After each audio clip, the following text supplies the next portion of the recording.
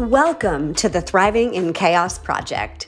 Certified divorce coach and credentialed mediator Paulette Rigo invites you to grab a favorite beverage, find a cozy seat, soothe your soul, and take a listen. This podcast was created and inspired by our courageous journeys, love for connecting with others, and having meaningful conversations that teach, impact, and heal through sharing our stories. In each episode, Paulette will be joined by some of the most experienced and compelling experts in all things divorce and transformation. Listen to prepare and thrive through the toughest chapters as we reveal our hardships, celebrate our lessons learned, and see the future clearly with encouragement, hope, and joy. Leave feeling empowered and prepared to approach life and maintain our dignity no matter what. Each podcast episode focuses on sharing real conversations from real life situations. Isn't it time you thrived? Welcome to the Thriving in Chaos Project. I'm Paulette, your host, and I'm really happy to spend the next 30 minutes or so with an amazing woman that I met in March of 2019, back when people were actually seeing one another in person at the NADP, also known as the National Association of Divorce Professionals Conference. Lindsay Ellison joins me today. She's a relationship coach and the founder of Start Over Coaching Incorporated, a coaching practice dedicated to helping people wake up from their breakup. She's also the author of the best-selling book, Magic Words: How to Get What You Want from a Narcissist. Now, Lindsay was kind enough to autograph her book when I met her back at that conference, and I use it pretty much on a daily basis with clients when they say to me, "Help, I don't know what to say. I'm tripping on my words." So welcome to the show, Lindsay. I am so happy that you're here with me today. Thank you. Thank you for having me. I'm excited to be here. So Lindsay, let's start at the beginning of your story. How did you become a relationship coach? Well, it is an interesting story. I actually have been, for the first part of my career, I was in marketing and branding, and I always hated the job. Then I got divorced myself. And at the time, my kids were young. They were 4 and 7. This is about 11 years ago now. And I had been dealing with my ex, and I started writing for the Huffington Post. That's really where it all got started. And the first couple articles I wrote, I was very, very interested in researching narcissism. Now, this was 11 years ago. There was a lot more information out there now. But back then, I believe there was like a couple books about it. And that really made me mad. And I wanted to just, for the sake of everyone else, educate people on this stuff. So I ended up just writing some articles, no intention coaching or anything like that. And then one of my articles just went viral. And, long story short, I ended up coaching and getting into this business. And really halfway through, I'd say 3 or 4 years into coaching, it was just this question that I kept getting is, well, what do I say? Well, Lindsay, tell me, what do I say? And I said, there's got to be a book on that, or something. And there really wasn't. So I said, well, I'm going to write one. And that's how I got into it. And I think having navigated a divorce and co-parenting with a covert narcissist, I understand, I know what it's like it's just mind numbing sometimes. And I really employed my magic words strategy on my ex first, and just started naturally doing it. And then I just started doing research, and thus came kind of this formula of magic words. Perfect.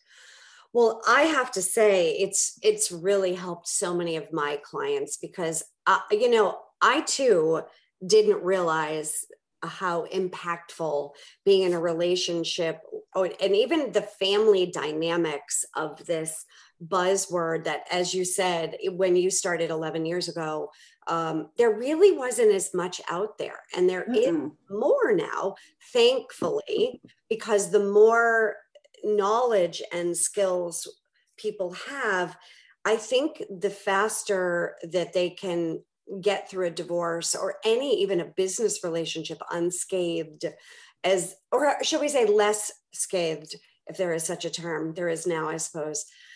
And it makes me delighted that there are more places that we can go for that education as lay people, that not being a clinical licensed social worker, psychiatrist, mental health practitioner. And I have to say, even some of those aren't really that versed in it. Nope. It's and I'll tell you why. It's my theory, and I think it's pretty accurate. But this personality disorder, NPD, narcissistic personality disorder, was not identified as a disorder in the DSM until recently. So we're saying maybe 8 years. So think about that. All psychologists and psychiatrists are trained and have codes that are written within the DSM. So it's kind of the Bible of mental health. Right. And so that's kind of what happened to me. Is I was seeing a therapist and a marriage counselor, and no one was picking up on this issue. And so I was quite angry that it took me 5 years to have the courage to get out of that marriage. And had I had someone versed in it, I would have, I think I would have gotten out earlier. I wouldn't have felt as though it was my fault. And I felt like everything was my fault. And I felt like a massive failure.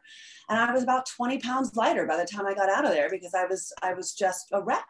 And so that is why that if you've got a therapist who's been in the business for several years, 20, 30 years, and they're not taking, continuing education courses, they really aren't getting the education and the research that's out there now on narcissism. The other thing too is narcissism is not a curable disorder, because of the sad irony of the narcissist thinks as though there's nothing wrong with them and they think it's all your problem.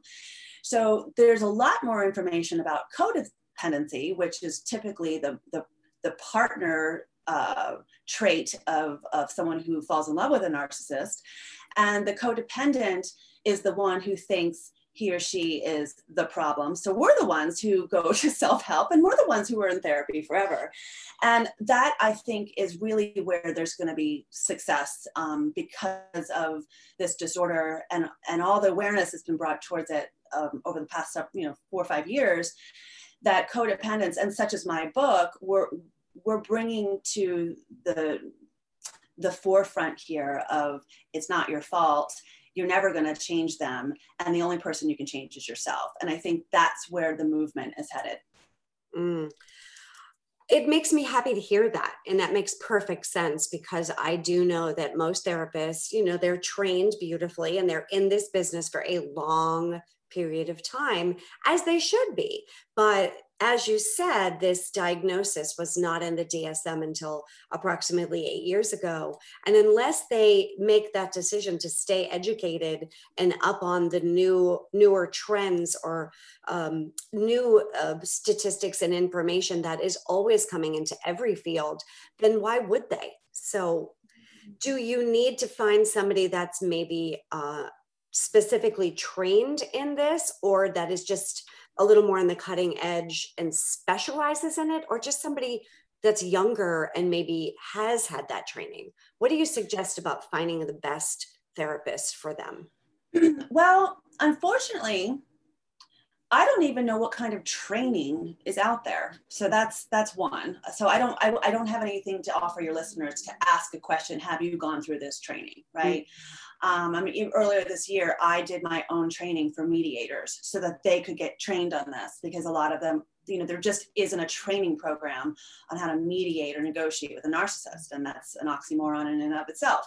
So that's one thing. I think that it's just asking the question of, how familiar you are with narcissism and how familiar you are with high conflict relationships, and how do you, if there is marriage counseling, how, what are your skills for navigating that in one room with somebody? So And then of course, you know, a lot of people find me through Google, you know, through, and there's a lot of experts out there. I think there's a lot of coaches who are really getting into this. So you could always look into that as well. Right. No, that makes me happy. Good for clarifying that, because I'm assuming that many people, when they need to find a therapist for counseling, they just assume that every counselor is versed in everything. And that just doesn't appear to be the case. So, yeah. Let's shift a little bit to the book, Magic Words. Now, I know that's an acronym. Can you break down what Magic Words means?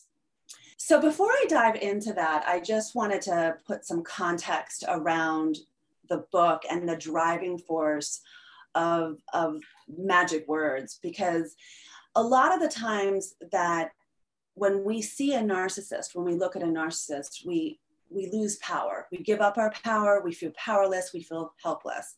And in all of the work that I do, my work is about shifting the lens in which you see this person. Mm-hmm. And the first way to do that is realizing your power, your own power. And so one of the early chapters in my book is about being the CEO of your life. And let's look at you for a second. And oftentimes when we are divorcing a narcissist, or we have to co-parent with one, they know all of our weak buttons. They know the behind the scenes of our life. They know what works, what doesn't. And we can often feel so weak and broken. And here we are trying to co-parent with someone, and they know that we're weak and broken. So it's really about resetting yourself and becoming the CEO of your home, and your children work for you, so to speak. And then you have people that you have to delegate to. So it's really, you know, checking in and getting a little bit stronger there. And then there's the magic aspect of the first is mapping their persona, M. So having been in advertising and marketing for the first half of my career, as I had mentioned, one of the things that we did was, in order to get a consumer to buy X product, we had to do this whole persona thing. What everything we would know about the buyer. And ultimately it was, what are their weak points? What do they need? And what do they want to hear? And I started to employ that strategy with high conflict people.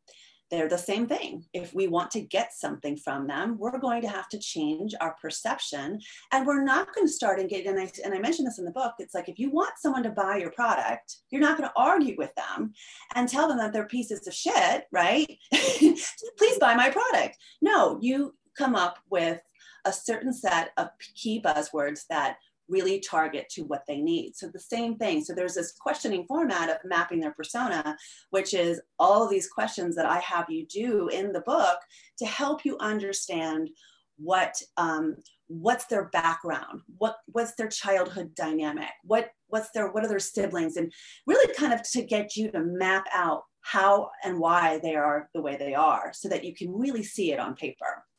And then the next one is A, which is assess their fears and insecurities. So it's really where you start to understand what their top, I do this kind of questionnaire where you have, you are going to identify their top 3 fears and insecurities.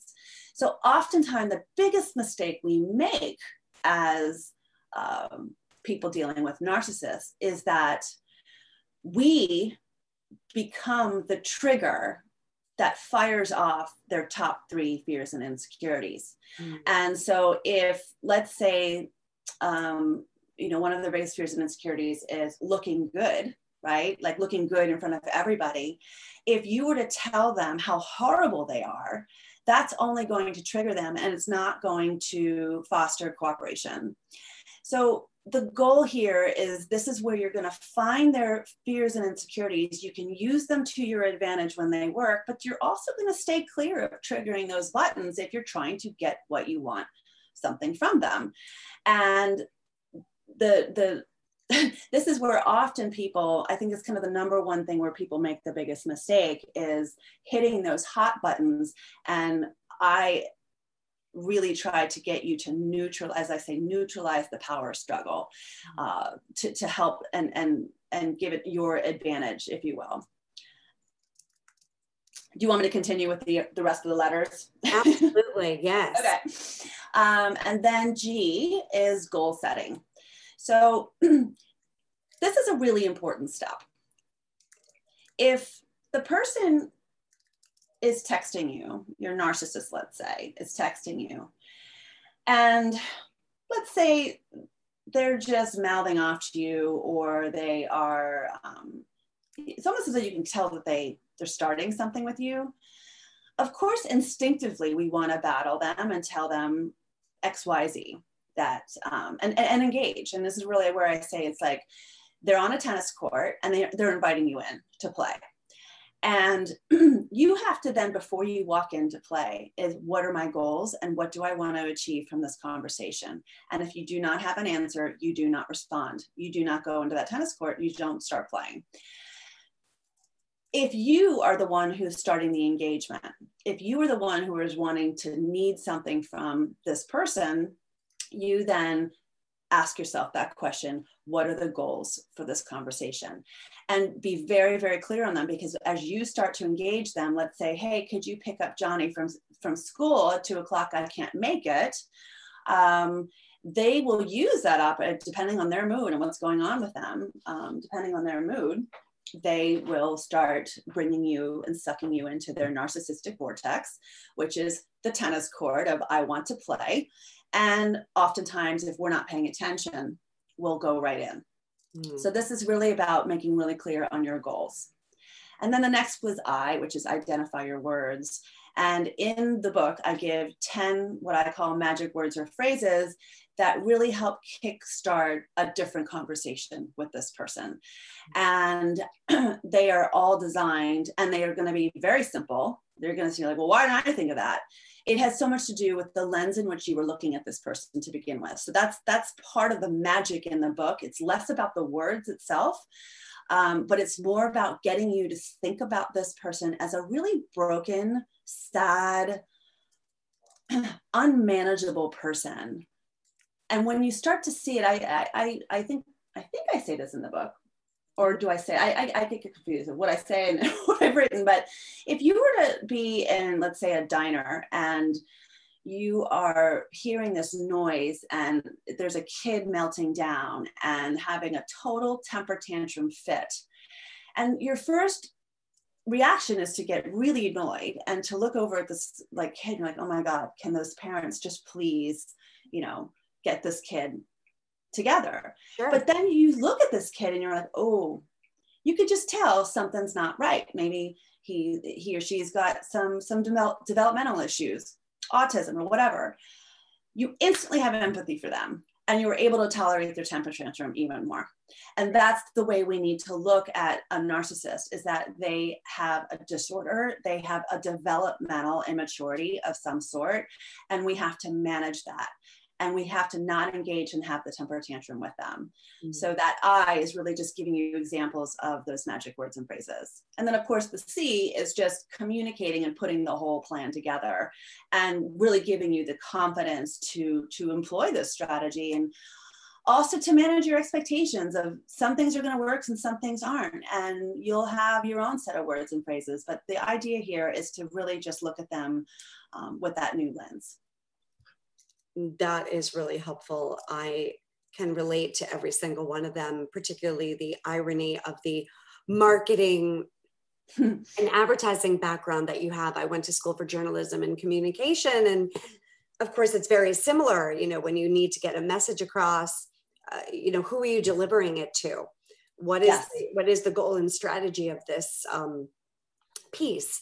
When you're developing and writing and editing, it's very similar. And when you're in a relationship that is healthy, that naturally just flows and ebbs, and you can morph together in a healthy relationship of give and take. But when you're in a relationship that's high conflict, combative, controlling, and abusive, and potentially narcissistic, and the covert narcissism is very difficult for women and men to wrap their head around, because it's very subtle. Can you describe a little bit of, when you mentioned the term covert narcissist, for those people that are new to this world of what is she talking about? What is the difference between just narcissism and a covert narcissist? Mm-hmm. Well, the beauty is I've dated all of them, so I can just or been with all of them. A covert narcissist is think of a covert operations, right? It's undercover. So they don't really appear very narcissistic. They have the ability to empathize. They have the ability to show affection and love. It's often, although they have this ability, it's often over the top. They will show massive amounts of expression. Dealing with a covert narcissist can often kind of throw you off guard, and the relationship goes from 0 to 80 really quick, because they're literally giving you high levels of love and affection that you've never had before. And so you're like, this is the most affectionate human being ever. The problem with a covert narcissist is that you're right, it is so subtle and so hard to pinpoint that being with a covert narcissist makes you think there's something wrong with you, and you're questioning your own mental health, which is what I did for several years. So if you were to, this is a classic thing that I think coverts do. You're starting to engage, he's picking at you like a woodpecker, pick, pick, pick, you know, almost just pressing every button. You're trying to remain calm. And then you blow up and you start to have a complete anger spout because you're just so frustrated. And then they become very, very calm. And then they're like, whoa, are you okay? Are you feeling okay? What's wrong with you? Oh my gosh. It's a good thing you have me. No one else is going to love me the way this person does. And then that's how they really grab you and suck you in for a long period of time. An overt narcissist is someone who is a lot more flamboyant, is someone who says, look at me. And they actually, those are the ones who actually admit they're a narcissist. They don't care that they're a narcissist. They don't get defensive. They actually kind of can be proud of it. They often have flashy cars, big titles. They love praise. They have no problem with receiving praise. And overt narcissists are the ones who often cheat, and then they discard you quickly. Covert narcissists can also cheat, but those are the ones who typically will hang on to the relationship and kind of keep you over as plan B. Where an overt narcissist, like, yeah, I'm done with you, and that's, you know, very, very traumatic to just be dumped like that, without even thinking. And then there are the ones who get the girlfriend, and then when they have the new girlfriend, and again, I always say men too are this way, or women are this way as well. But let's just say that in this case, the man gets the girlfriend, and right away he's posting pictures of her on Instagram and Facebook. Like they're that happy couple, and that's overt. So they're overtly looking for attention. And coverts and overts are both fantasy seekers for sure, but the grandiosity that's required to get that fantasy is far more, it's far more obvious with an overt narcissist. Right. No, that's quite apparent. I see the difference between that person that will say to you when they're finding fault and picking at you, as you said, and you're trying to breathe and be patient and let it subside. And then it just happens and you all of a sudden just lose it and say, stop. And then they go, whoa, what are you talking about with the whole, they shift and then say, just, you know, are you okay? And good thing you have me, because you would just lose your mind if you didn't have me to keep your shit together. And before you know it, you know, you're like, what just happened to me? It's mind blowing. I've seen that time and time again, versus the person that is, you know, the bright colors and is loud and, you know, monopolizes the conversation and is always 80% plus of the conversation is me. And then like, oh, I got to go and nice seeing you. Bye. And you're like, what just happened? Right. You know, do covert narcissists know that they're being covert, or is it just the tactic that they use and they're oblivious? Yeah, and I talk about this in the book, especially in kind of mapping their persona. You really kind of get a feeling for everything we do is tied to our childhood and our past. Mm-hmm. And that's really just to kind of note that is the evolution of my work, because if you are co-parenting with a narcissist or trying to get out of relationship with a narcissist or managing or whatever, all of the things that upset you have really nothing to do with this person. Okay, that has to do from your past. And so typically those who marry a narcissist had a parent who was a narcissist of some sort, mom or dad, or both, or they're someone highly codependent. And regardless of the situation, we have what's called childhood trauma. And trauma is defined as anything less than nurturing. So if we had a parent that wounded us, we will often subconsciously go find a person that mirrors that parent to ultimately, like I say, rewrite the story, or we're trying to heal and trying to basically make the wound go away with the parent and not through this other person. Mm-hmm. And that's one of the biggest things you can do is work on yourself, is to that's how you're going to create the most change and create a different outcome, is really looking at yourself and what's wounding you and what's triggering you, and what lens are you still looking at this person, and how can we change that lens for you? And so that's kind of a lot of the past work. And I have a phrase that I love, that I say, if the tears come fast, it's from the past. So if this person is really derailing you really quickly, I want you to remember that it's nothing to do with him. It has everything to do with your past. Something you're getting to be wounded, and you feel as though you might be 6 or 7 or 12 years old, whatever the past is for you. And you feel like a little girl and you can't control it and you can't feel it. That's with a shift that when you're dealing with a narcissist, nothing he will say to you, there are no tears, because you've done the healing work. To answer your question now about does the narcissist know? Absolutely not. They don't know, because they are also going through the same amount of pain.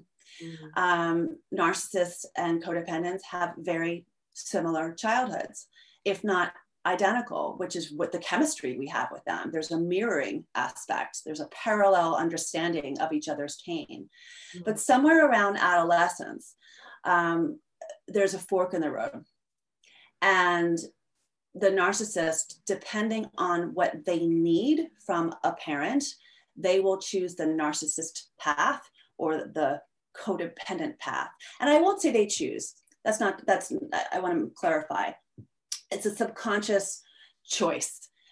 And they do that based on the reaction of the parent. So if they're getting, let's say, neglect from mom or dad, and they realize that if they're the star football player and they're getting a lot of praise because a narcissistic parent sees their children as an extension of themselves, they will then create a false sense of self or a false persona to match the ideals of the narcissistic parent. If there's abuse or things that, a different kind of childhood environment, where that child feels as though they're getting praised by caretaking, by taking on the burdens of their parents, by being the scapegoat of that home, that's the codependent route.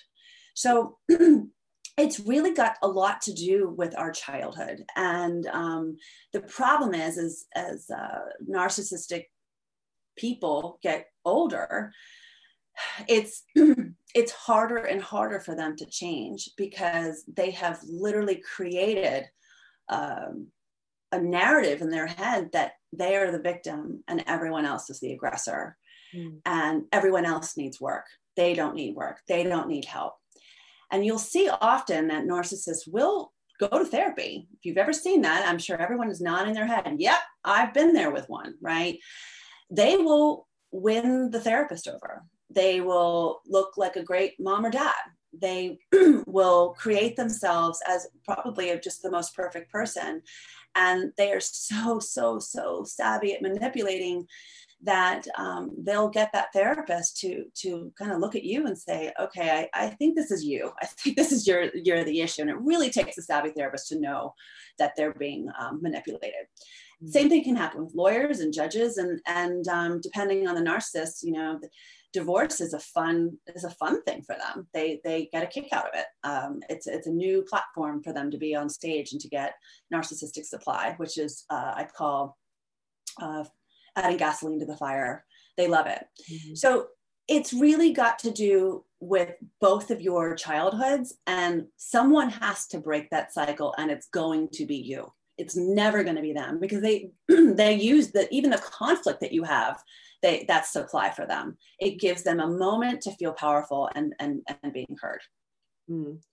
Beautiful points. I could walk through all of your conversation there and relate to so many different issues, particularly the caretaker of parents. So, So you did bring up cheating, and I get this question a lot. So speaking of cheating, infidelity, are all cheaters narcissists, and are all narcissists cheaters?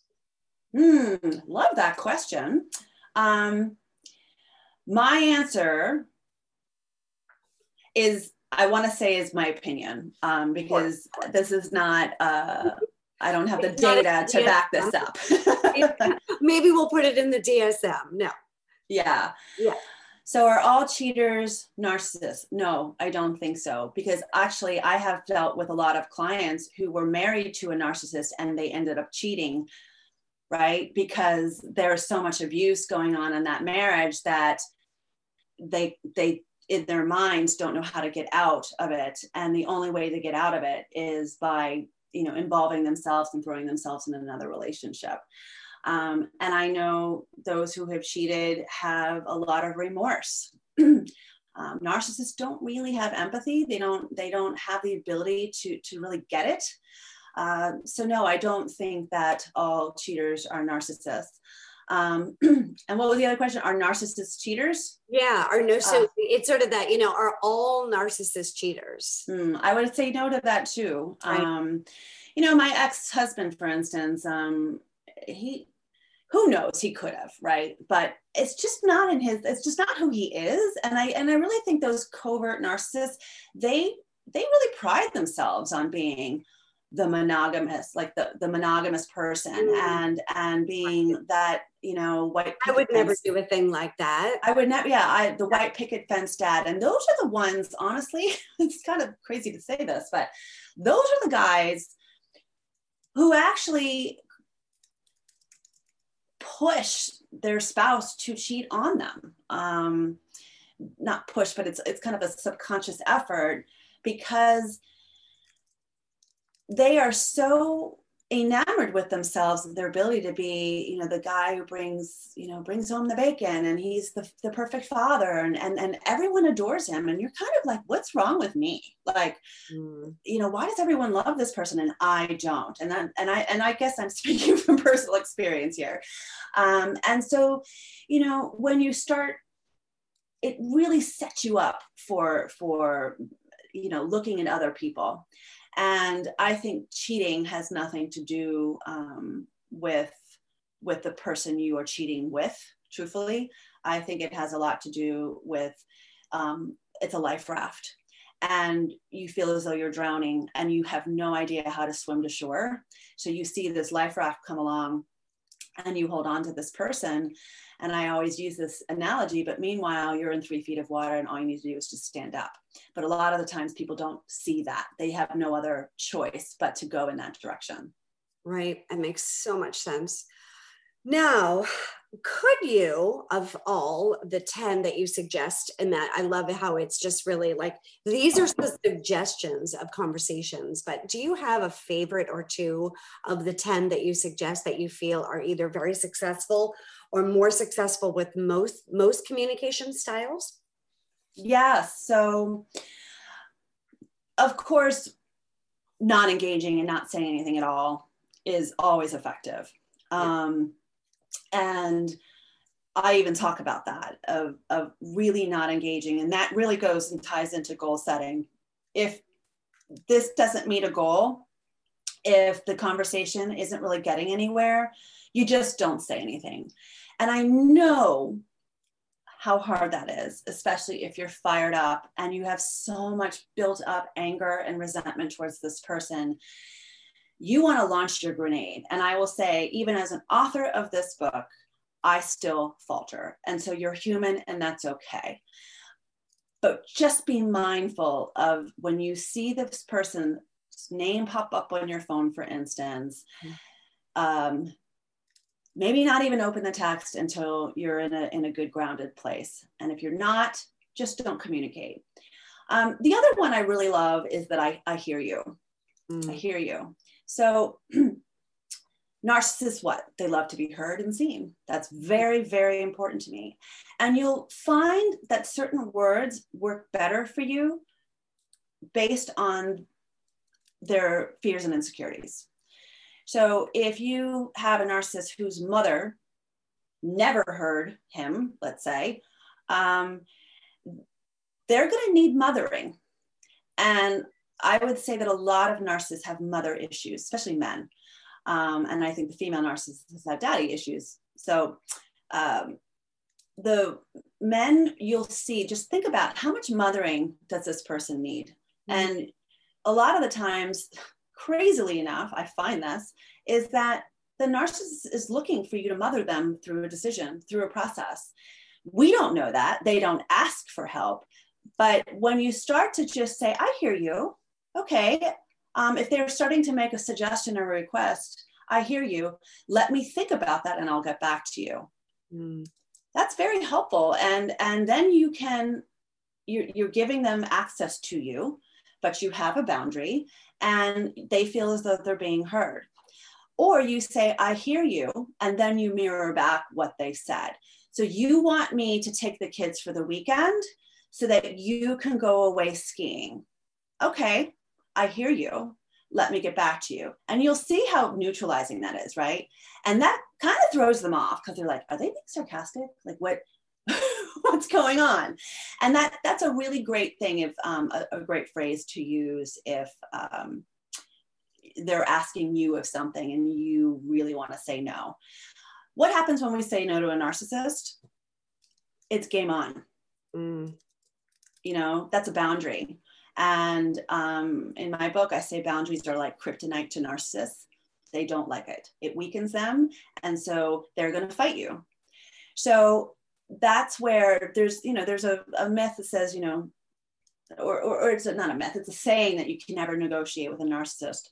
And you being a mediator, you could probably have a lot of comments on that. It's very hard to negotiate with a narcissist, but you can also manipulate the manipulator. And it really takes, again, a different lens to start saying this stuff and to start looking at them differently, because it's going to feel very weird. There's one phrase in the book where I just say to them, like, I know this is going to make you throw up, Right. And you'll be surprised how much it will empower you by showing this kind of softer, empathetic side to you, because that's actually what they need. And I found that over the years, that has just been a wonderful tool that I've used over the years with co-parenting with my ex. And I'll often have to mother him through something, especially if I think like one of the things he did was just, a really bad idea or bad decision.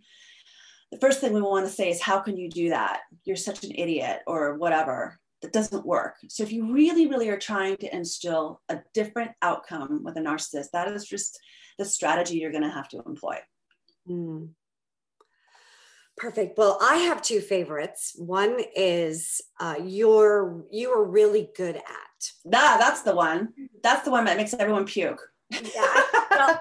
But I find that it's very effective, because even with someone that you don't particularly have an amicable relationship with, they love to hear you tell them what they're good at.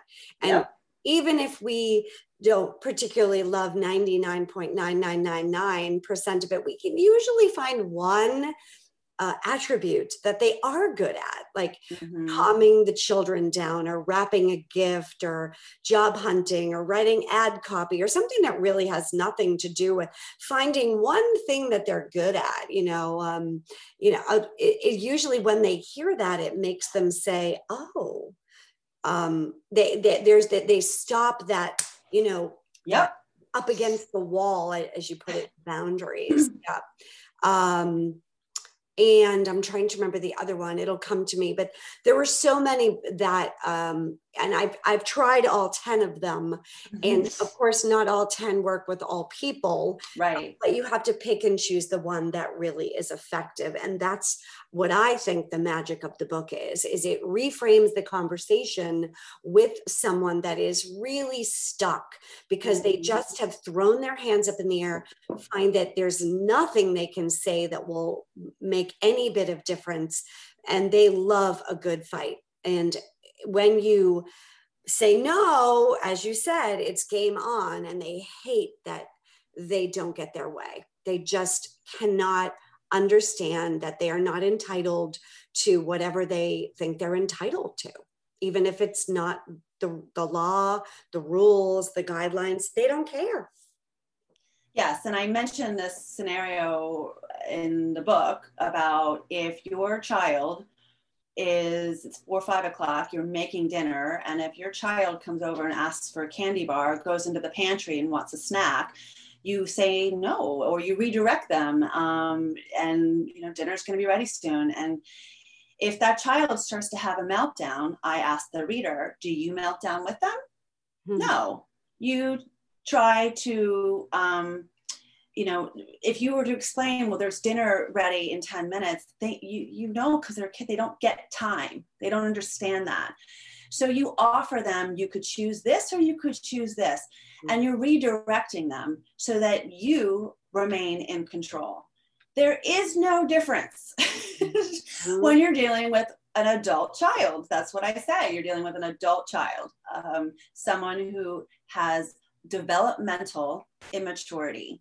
And where you get stuck is, and we all do it, and like I said, you're going to have some bad days where you fall off the wagon,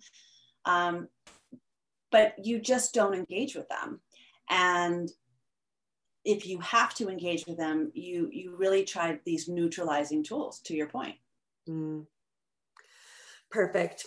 So now the work that you're doing is a little bit different. You're shifting a little bit more into being more of a relationship and a trauma specialist. And I love how you mentioned that a bad marriage or even a relationship, it doesn't necessarily have to be a marriage, it can be any relationship, is really a symptom of a much larger problem. And that we have to truly get back to basics with understanding our blueprint or our childhood and the things that we learned that we now need to unlearn and understand our broken viewpoint and lens and how we see the world and our maladaptive coping behaviors, because we all have them. So how do you go about shifting people's awareness? And when you work with them in trauma, can you give some tips as to what the best way to learn about the work that you're doing now? Yes. Yeah, I'm curious. So I have a new coaching program, which is, it's a 6-week one-on-one program with me. That's called Blueprint Coaching. It's really to understand what your blueprint is. And a lot of people do come to me, especially from my book, of like, this person's driving me crazy. And I have been coaching on those issues for many years now. What I have really learned is those things are just Band-Aid approaches but it's not healing the larger problem, which is from your past. And I speak of this from experience because I have gone through quite a bit of transformation myself this year. And I learned a lot of things from my childhood. And I had a lot of unhealed trauma, and I didn't even know was trauma. So part of the work that I have discovered that I have found to be so incredibly eye-opening and transformational is being aware of what those issues are.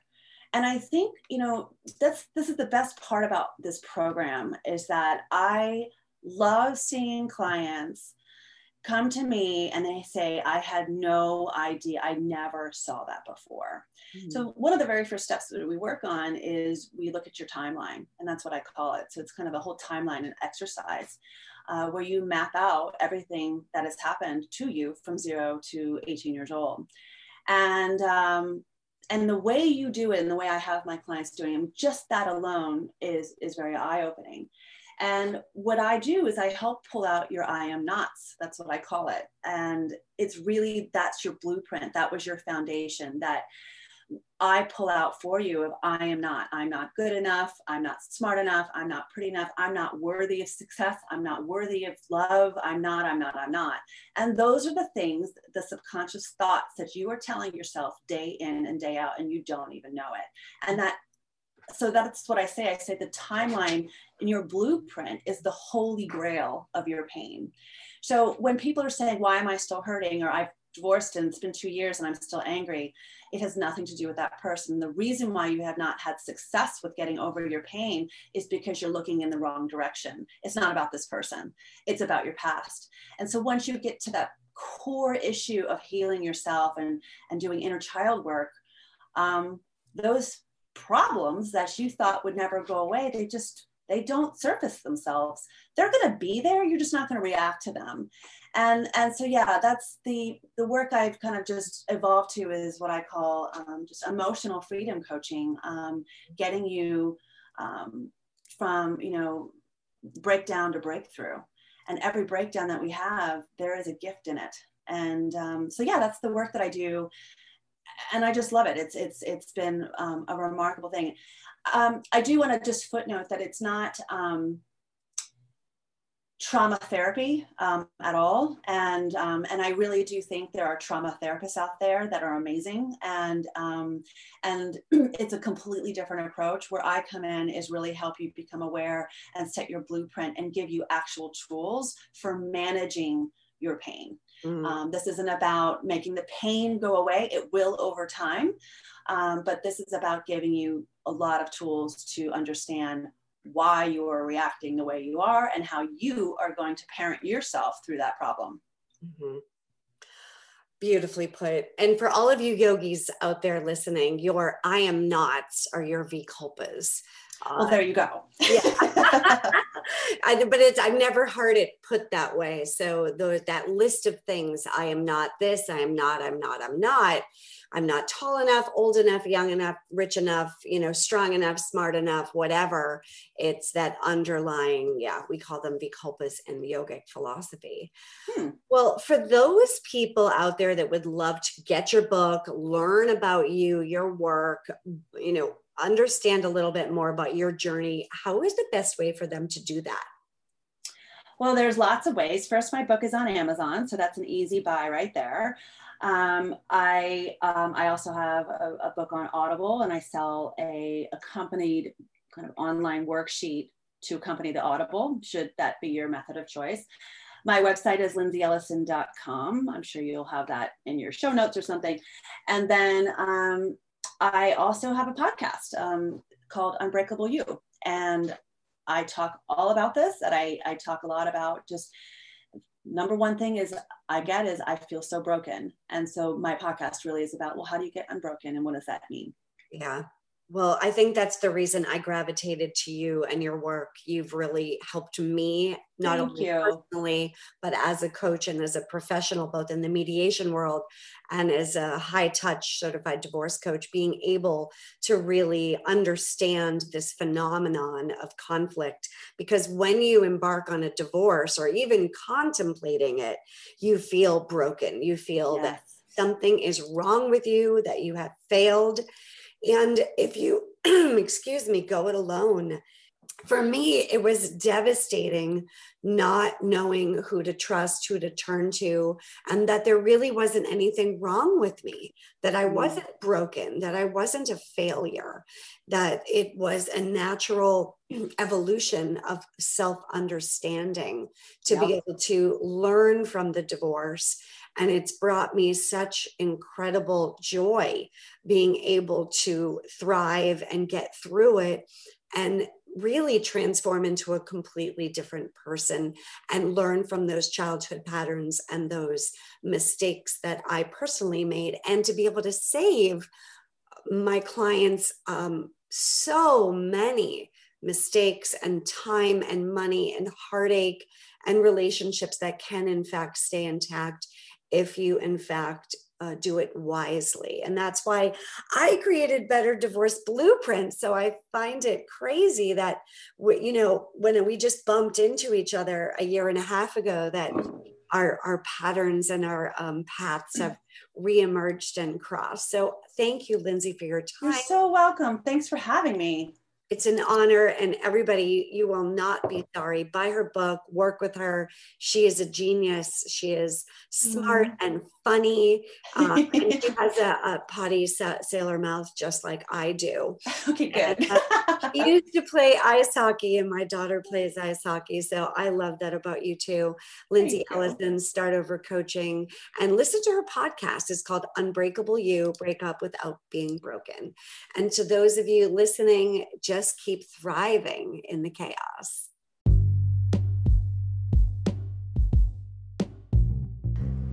Thanks for tuning in. And make sure, if you want to talk to us or ask us questions, you can always email us at thrivinginchaospodcast@gmail.com. See you next week.